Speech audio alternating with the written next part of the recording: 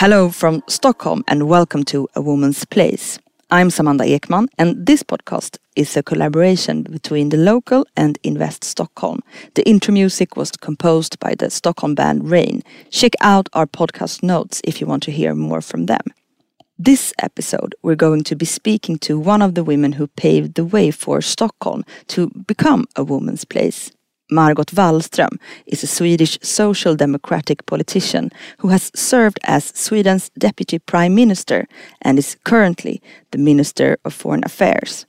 Her long career in politics has spanned over 30 years, and it was Margot who in 2014 promised Sweden's feminist foreign policy, which has become a hot topic of discussion around the world. Over to the local's commercial editor, Sophie Miskew. Thanks, Samantha. I'm here at the Ministry of Foreign Affairs, where I'm meeting the Minister of Foreign Affairs, Margot Wallström. Thanks so much for your time today, Margot. Thank you. We've all heard about Sweden's feminist foreign policy, but can you tell me exactly what that means? It means that through all our embassies around the world, we work to ensure that women and girls enjoy the same rights, meaning human rights, legal rights around the world, that they are represented. That means that they have a voice, that they are in parliaments or governments or companies, that they are represented in negotiations about peace or what have you. And thirdly, that resources are also allocated to the needs of women and girls. And we define it as gender equality being not a women's issue, but a peace and security issue. Because how can you reach durable peace if women are excluded? They are half of the population in most countries. Foreign relations seem to be getting tenser by the day. There's the fractious relationship between Russia and the EU, threats of trade wars looming with the US, not to mention Brexit. Is now the right time for a foreign policy related to gender?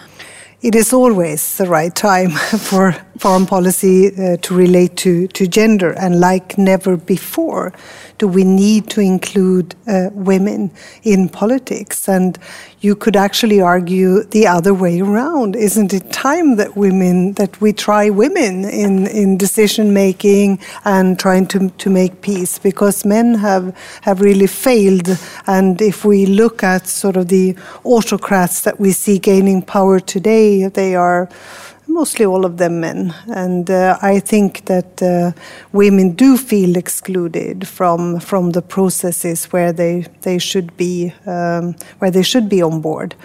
And I think that from experience, we know, for example, in peace negotiations that when women are there around the table, you get more options presented. And also afterwards, women are those who implement those peace agreements. So we need them everywhere.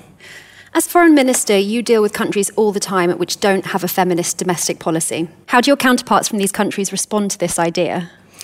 Well, we were, of course, a bit afraid to begin with that they would laugh at it or simply ignore it or even be proactively against. And I think we were surprised, first of all, how it was embraced by our own ambassadors everywhere through our staff, by our staff around the world, and then also the interest that has been shown in this. And maybe it was just for show to begin with, but now they've seen how we work very practically on these things. It's not a matter of gender sensitization or whatever. It's really about making very practical work. So, for example, check on women. Do they have a right to open a bank account? Are they discriminated against by law or tradition in each and every country? What about all the facts and figures? Do they have gender budgeting in countries, or do they even check on the effects of the budget on women and men respectively? So all of those things are broken down into very practical politics, and then it becomes more interesting because they can see also that it will be more effective if they also include women and girls. So when you meet other foreign ministers, Boris Johnson, for example, Are they supportive or dismissive? No, he promised last time we met, he promised that he would also carry out a feminist foreign policy. And I really hope he's doing that. You'd better check with him. I'll check next time so I'm back. He calls himself a feminist, I think, these days. So that's good. There is always I would say, a sincere interest in what it means. And we have action plans, yearly action plans, so we give very, very concrete advice to all our embassies around the world. And I think we can show for good results, for example, also in fighting violence against women. Because this is often where it starts. If you cannot feel safe even in your own home as a woman, how can you be expected to play a full role in society? Do you think any other country in the world, apart from Sweden, could have come up with an idea like this? Well, Canada was quick to sort of follow, and I think other countries. I think the problem is really the words that we call it a feminist foreign policy. It has a negative connotation in some countries. They think that does this mean that you don't like men, or should it exclude men? So I think you just have to make sure that you have a definition that says that women and men should enjoy the same rights and obligations and opportunities in society, and it's as simple as that. So I think that others will follow. It's okay if they use gender equality instead, so we're fine with that. Where did the idea for a feminist foreign policy come from to begin with? Well, I have to say that it was very much my idea too. It started with a kind of alliteration for objectives that all started with the same letter. And feminist foreign policy was a way to capture that we would work for gender equality, and that we also define it as a peace and security matter.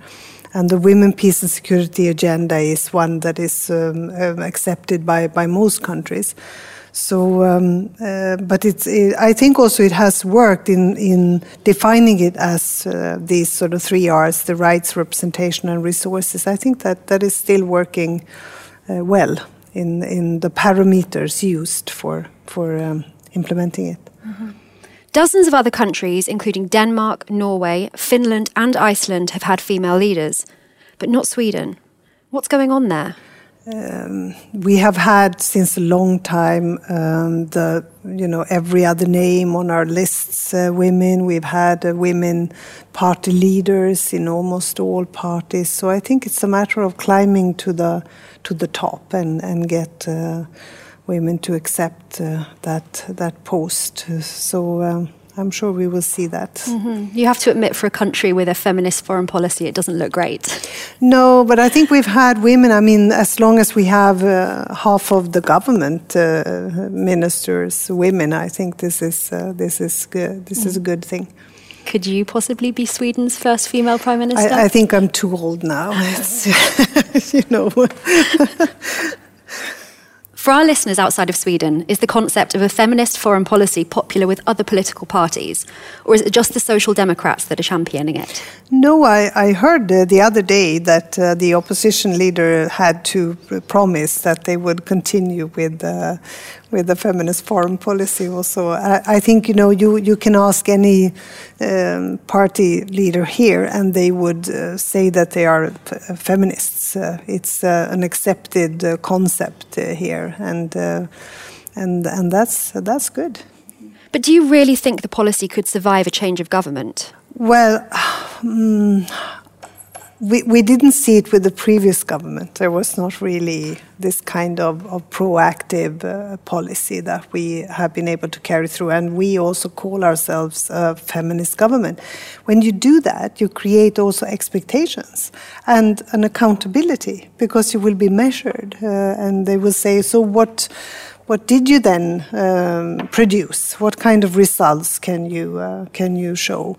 And that's good. That's exactly the idea of announcing that you carry out such a policy. So I of course think that the opposition has much weaker policies, that they are not ready to go as far as we've done. But I also think that the Me Too campaign made all parties rethink, the whole political establishment rethink their policies and also make them present proposals for how to deal with this phenomenon. As you may know, a few weeks ago, the Mayor of Stockholm, Karin von Gård, declared Stockholm a woman's place. What role will gender equality play for attracting talent in the future? If we don't, we will simply not use the potential of half the population. So we have to make sure that women feel that this is their place, that they can have an equal chance. I think Sweden is known for example, the parental leave, the fact that you will see many dads, Swedish dads, walking around with their babies in prams, using the parental leave fully. I think this is what a lot of people notice, that women and men share a lot. We are still not happy with that. We still, for women, they do most of the work at home and so on. They use much more of the parental leave. But I think we are maybe more advanced than many other countries, most other countries in the world. And then, of course, you have to feel that you're free to use all your potential. And I think Stockholm is a great place to live. I agree. Do you think Sweden benefits from its strong international reputation for gender equality? Yes, I think we do. It's all positive. We can see also that many countries from around the world, they place women ambassadors here. So maybe they also think that it's a good place for women ambassadors to work here. I moved to Stockholm a couple of years ago, and it became instantly clear to me that when it comes to gender equality, Sweden really is light years ahead of the rest of the world. I'd say even UK? Even the UK, yeah. I mean, I could tell you some stories. Yes, please do. But do you think Sweden has won the war on gender inequality? No, I think we're far from. We cannot be complacent. I think there is so much more to do, and I think the Me Too campaign just showed exactly where still women, they're afraid of violence. They are afraid of being raped. They are afraid of not being able to compete with their male colleagues for jobs or being promoted in the same way as men. The salary, there is still a difference in salary that shows discrimination. So there are still a number of these things. Mm-hmm. We are maybe better than many others, but it's not perfect, and there's still so much fighting to do for women, and we have to come together, also show solidarity. So what can be done about it? Well, I mean, from checking on, do we need to strengthen our legislation to offer support to the women, to changing attitudes and creating visibility for women and women leaders. So this is why it will be, I hope, an important issue also in the election campaign. Why has feminism become such a defining feature of your career? When did you first start fighting for women's rights? I think this has sort of followed me as a political priority throughout my political career. And I think it starts very often with an awakening of noticing that you are not treated exactly like the men or the boys, or you have to do this, but you're not supposed to do that. So the things that are put up as obstacles or is hindering you in your life. And then I became a minister also for these issues, and I think that really taught me so many lessons. This was at a time when, for example, violence against women and domestic violence was put in the spotlight in Sweden, and there was a book published that really revealed that this is a phenomenon in every sort of social classes or everywhere in society, and how much it affects not only the individual but also whole family. So we've read in previous articles that you suffered domestic abuse in the home. Is this something that shaped your view of feminism?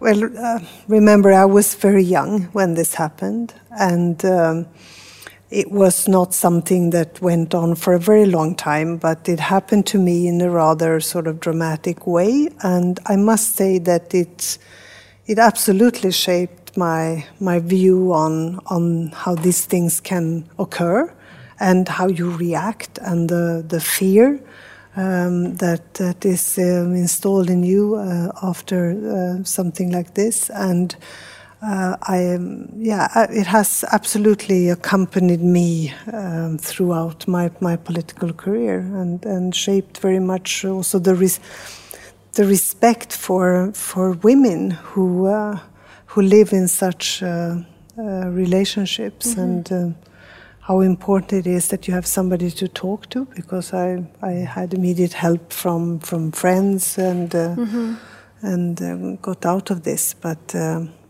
I got an insight into that particular experience. And do you think women who have been in that situation, it helps them to relate to you a lot more as well? Maybe very often, if you have had such an experience, you want to read about it, or you want to hear how others have reacted. What did they do? How did they take it? What happened exactly?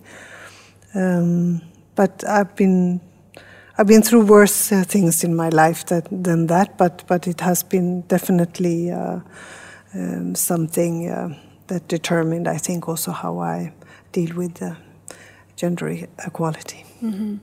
What was it like as a young woman in politics? Did you feel like your voice was listened to?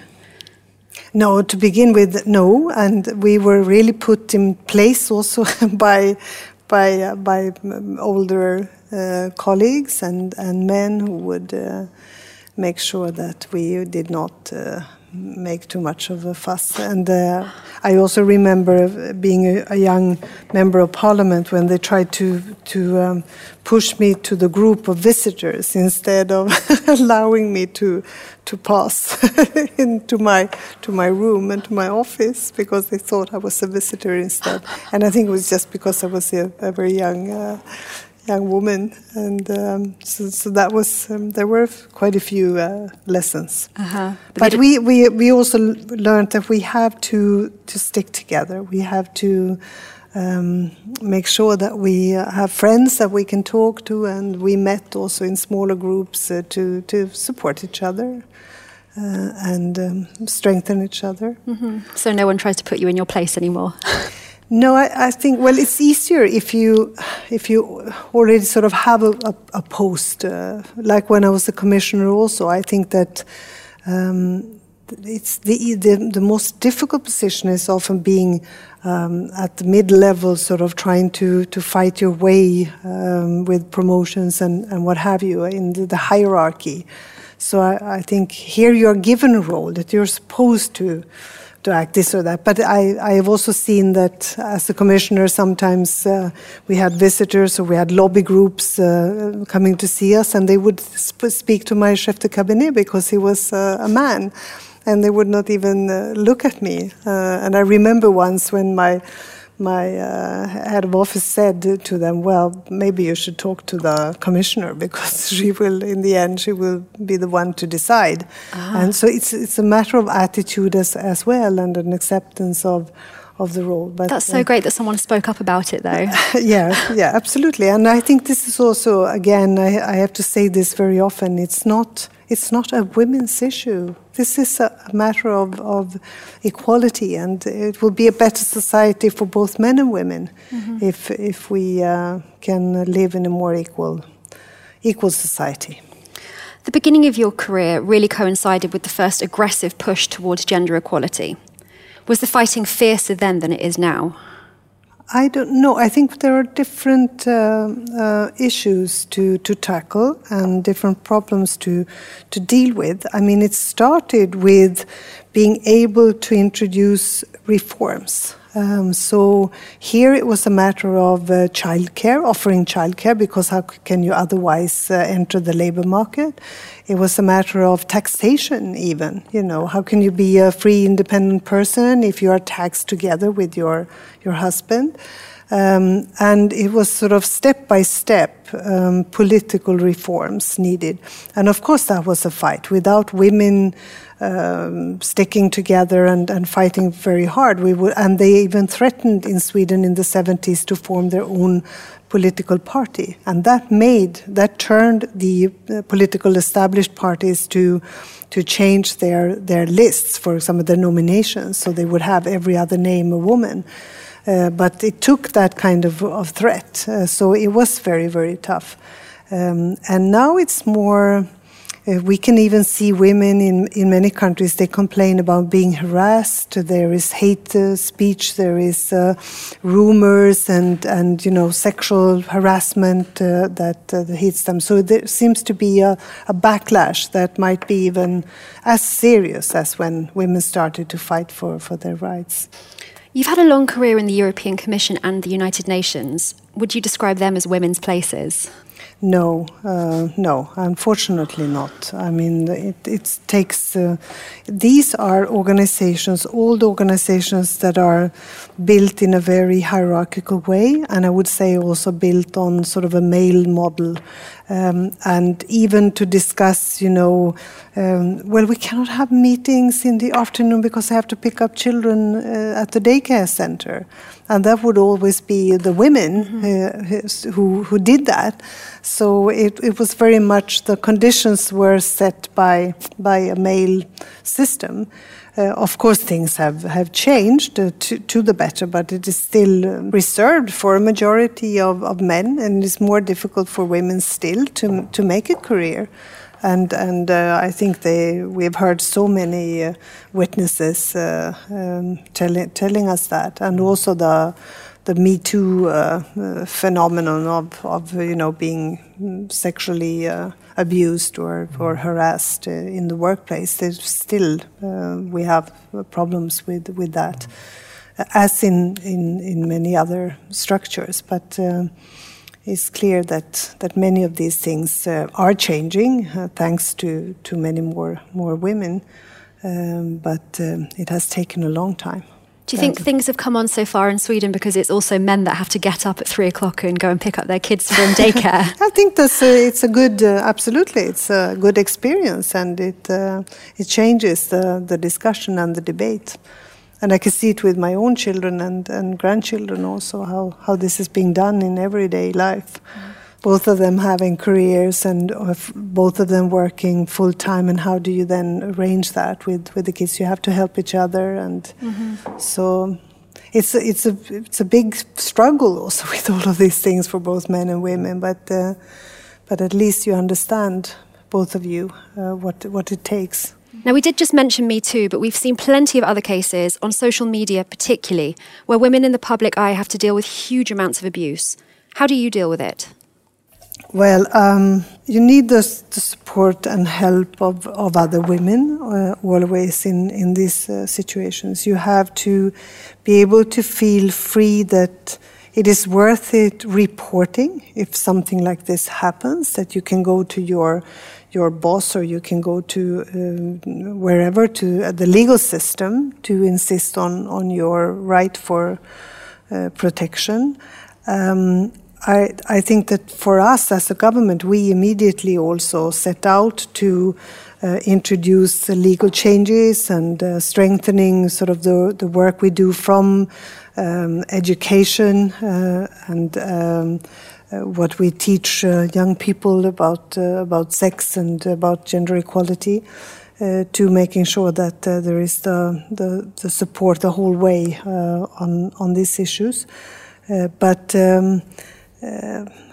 this is really part of the daily struggle for women, to make sure that they can feel free, that they can act as they like, and that their lives are free from sexual harassment and sexual violence. Do you think there's a good climate here in Stockholm for women to speak out? Yeah, I would say generally in Sweden you can speak out, but the structures of harassing women has still been present, for example, as we've seen in the media world or cultural world, unfortunately. And I think it has to do with the lack of gender equality in our societies. Do you have advice for women who are concerned about speaking out because of the abuse they may face? I really think it is important to find friends that you can talk to, and there are organizations today also that you can join where this is definitely a topic. So very, very important. And then in the end also, women need more courage, that we need to speak up. And it was the same thing with everything from the suffragettes in the UK to women leaders today. Some have to be very courageous and lead the way, but we all have to speak up and set the limits also. Mm-hmm. Trump, Brexit, Hungary, the rise of the Sweden Democrats here. It seems like we took one step towards progressive values and then 3 back. Mm-hmm. Do you think in the current climate that feminism is at risk? Well, there is a backlash to feminism, but at the same time, I had this job in the United Nations, and I keep saying all the time that it left me with a heavier heart because I learned about sexual violence in war and conflict and what a deep imprint this makes on a society and on these women. But it also left me with more hope for the future because I met with all these women who refuse to be seen only as victims. They want to influence they want to be there and help to steer their own countries, and they want to take power over their own life, and they don't want to be seen as only helpless victims of violence. So I have big hopes for women. And we had a gender equality conference here and we were a bit nervous, what will happen when we sent the invitation. And we had 700 people coming, both women and men, from more than 100 countries and from all levels and civil society. And it was just an amazing chance. So I think maybe we've helped to mobilize this fight also around the world. There was an amazing range of topics at the Stockholm Forum on Gender Equality. Everything from gender equal peace process in Colombia to dealing with internet hate. What were your highlights? Well, I must say that Chimamanda Adichie was, of course, fantastic, her speech. But I must say also all these wonderful people from working at the very local level in so many different countries, from Afghanistan to Liberia, and they were just willing to share all of their knowledge and experience and fight on. Mm-hmm. So I think the spirit that was created was a wonderful one. I remember when I was living in the UK, I was so inspired to hear that 16-year-olds in Sweden were getting a copy of We Should All Be Feminists. Yes, exactly. Absolutely. We talked a bit about the values of Brexit and Trump.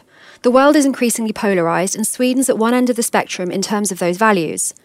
When you're dealing as a diplomat or the foreign minister with, to pick a random example, Saudi Arabia, how do you meet these people? How do you deal with people whose values are so opposed to yours?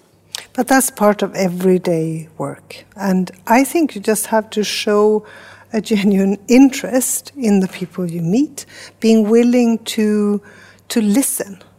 So I think it's part of the trick that you have to listen. And I don't mean it as a trick. I mean it as really is, and then try to put yourself in the shoes of somebody else. And then also at the same time declare very clearly that this is where I stand, this is where I come from, these are our values, and sometimes we have to agree to disagree. And this happens very often here, that they come with a completely different take on things, a very different position. And then we listen and we say, well, this is how we see it, this is our position, and, where can we meet? Or do we just have to say, well, maybe we can find something else where we could have cooperation, but this will continue to be, as we sometimes call it, a stone in the shoe. Do you sense that's changing? I think it is changing, yes. So also here is much more polarized, and maybe a sharper tone in the political discussions also these days. Have you heard of the concept of mansplaining? Yes, yeah. I've not only heard about it, I meet it all the time. Oh really? Who's guilty of it? Well, no, but I think, men have it. We've seen this, the concept of power techniques, of men. And I learned those very early on. And one of them is that if there are two men, one man would always encourage the other, acknowledge what he said. So, as you said, Håkan, I totally agree. And then they will repeat the same thing once more. And women sit around the table and think, but was this what he just, why do you have to, we sort of skip that. We think, well, it's already said, so why do we have, but maybe we just have to repeat it. And we have to say, well, as you said, I think it's right what Karin just explained. Mm-hmm. But and of course they very often like to explain things. I think that it's rather harmless. It's just a waste of time sometimes. But I think that's one phenomenon. There are other more serious ones. Does Stefan Löfven ever try to mansplain to you? No, actually not. He's a very genuine person that is both very kind and with the most incredible respect for women, and not in a way that he's trying to put himself in a but I think it's because he loves his wife so much, or absolutely. Ulla is and I think that means something, that you have that respect for your partner or your wife, and it just sort of affects everything else. Like very many men with daughters, and especially if they have several daughters, they start to think, well, what will happen to them? Mm-hmm. What if they are exposed to this? How would I react? So it makes them think also about maybe the next generation or the ones that they hold dear. Mm-hmm. And then they understand what kind of impact this will have on society. Mm-hmm. So he's the type of man that makes it possible for Stockholm to become a woman's place. Absolutely. And also he's not a person that would interrupt you. He would trust you to do your job. And I think that's also a fantastic thing for any boss. Any leader. And just one final question. What is a woman's place to you? Well, in the White House and in decision making and everywhere. Mm-hmm. That's where I think women should be. That maybe I shouldn't say in the White House. I have a water bottle. If I go jogging, I have a water bottle which says a woman's place is in the White House. So it came too easily to me. No, I think a woman's place is where she wants to be. Hey!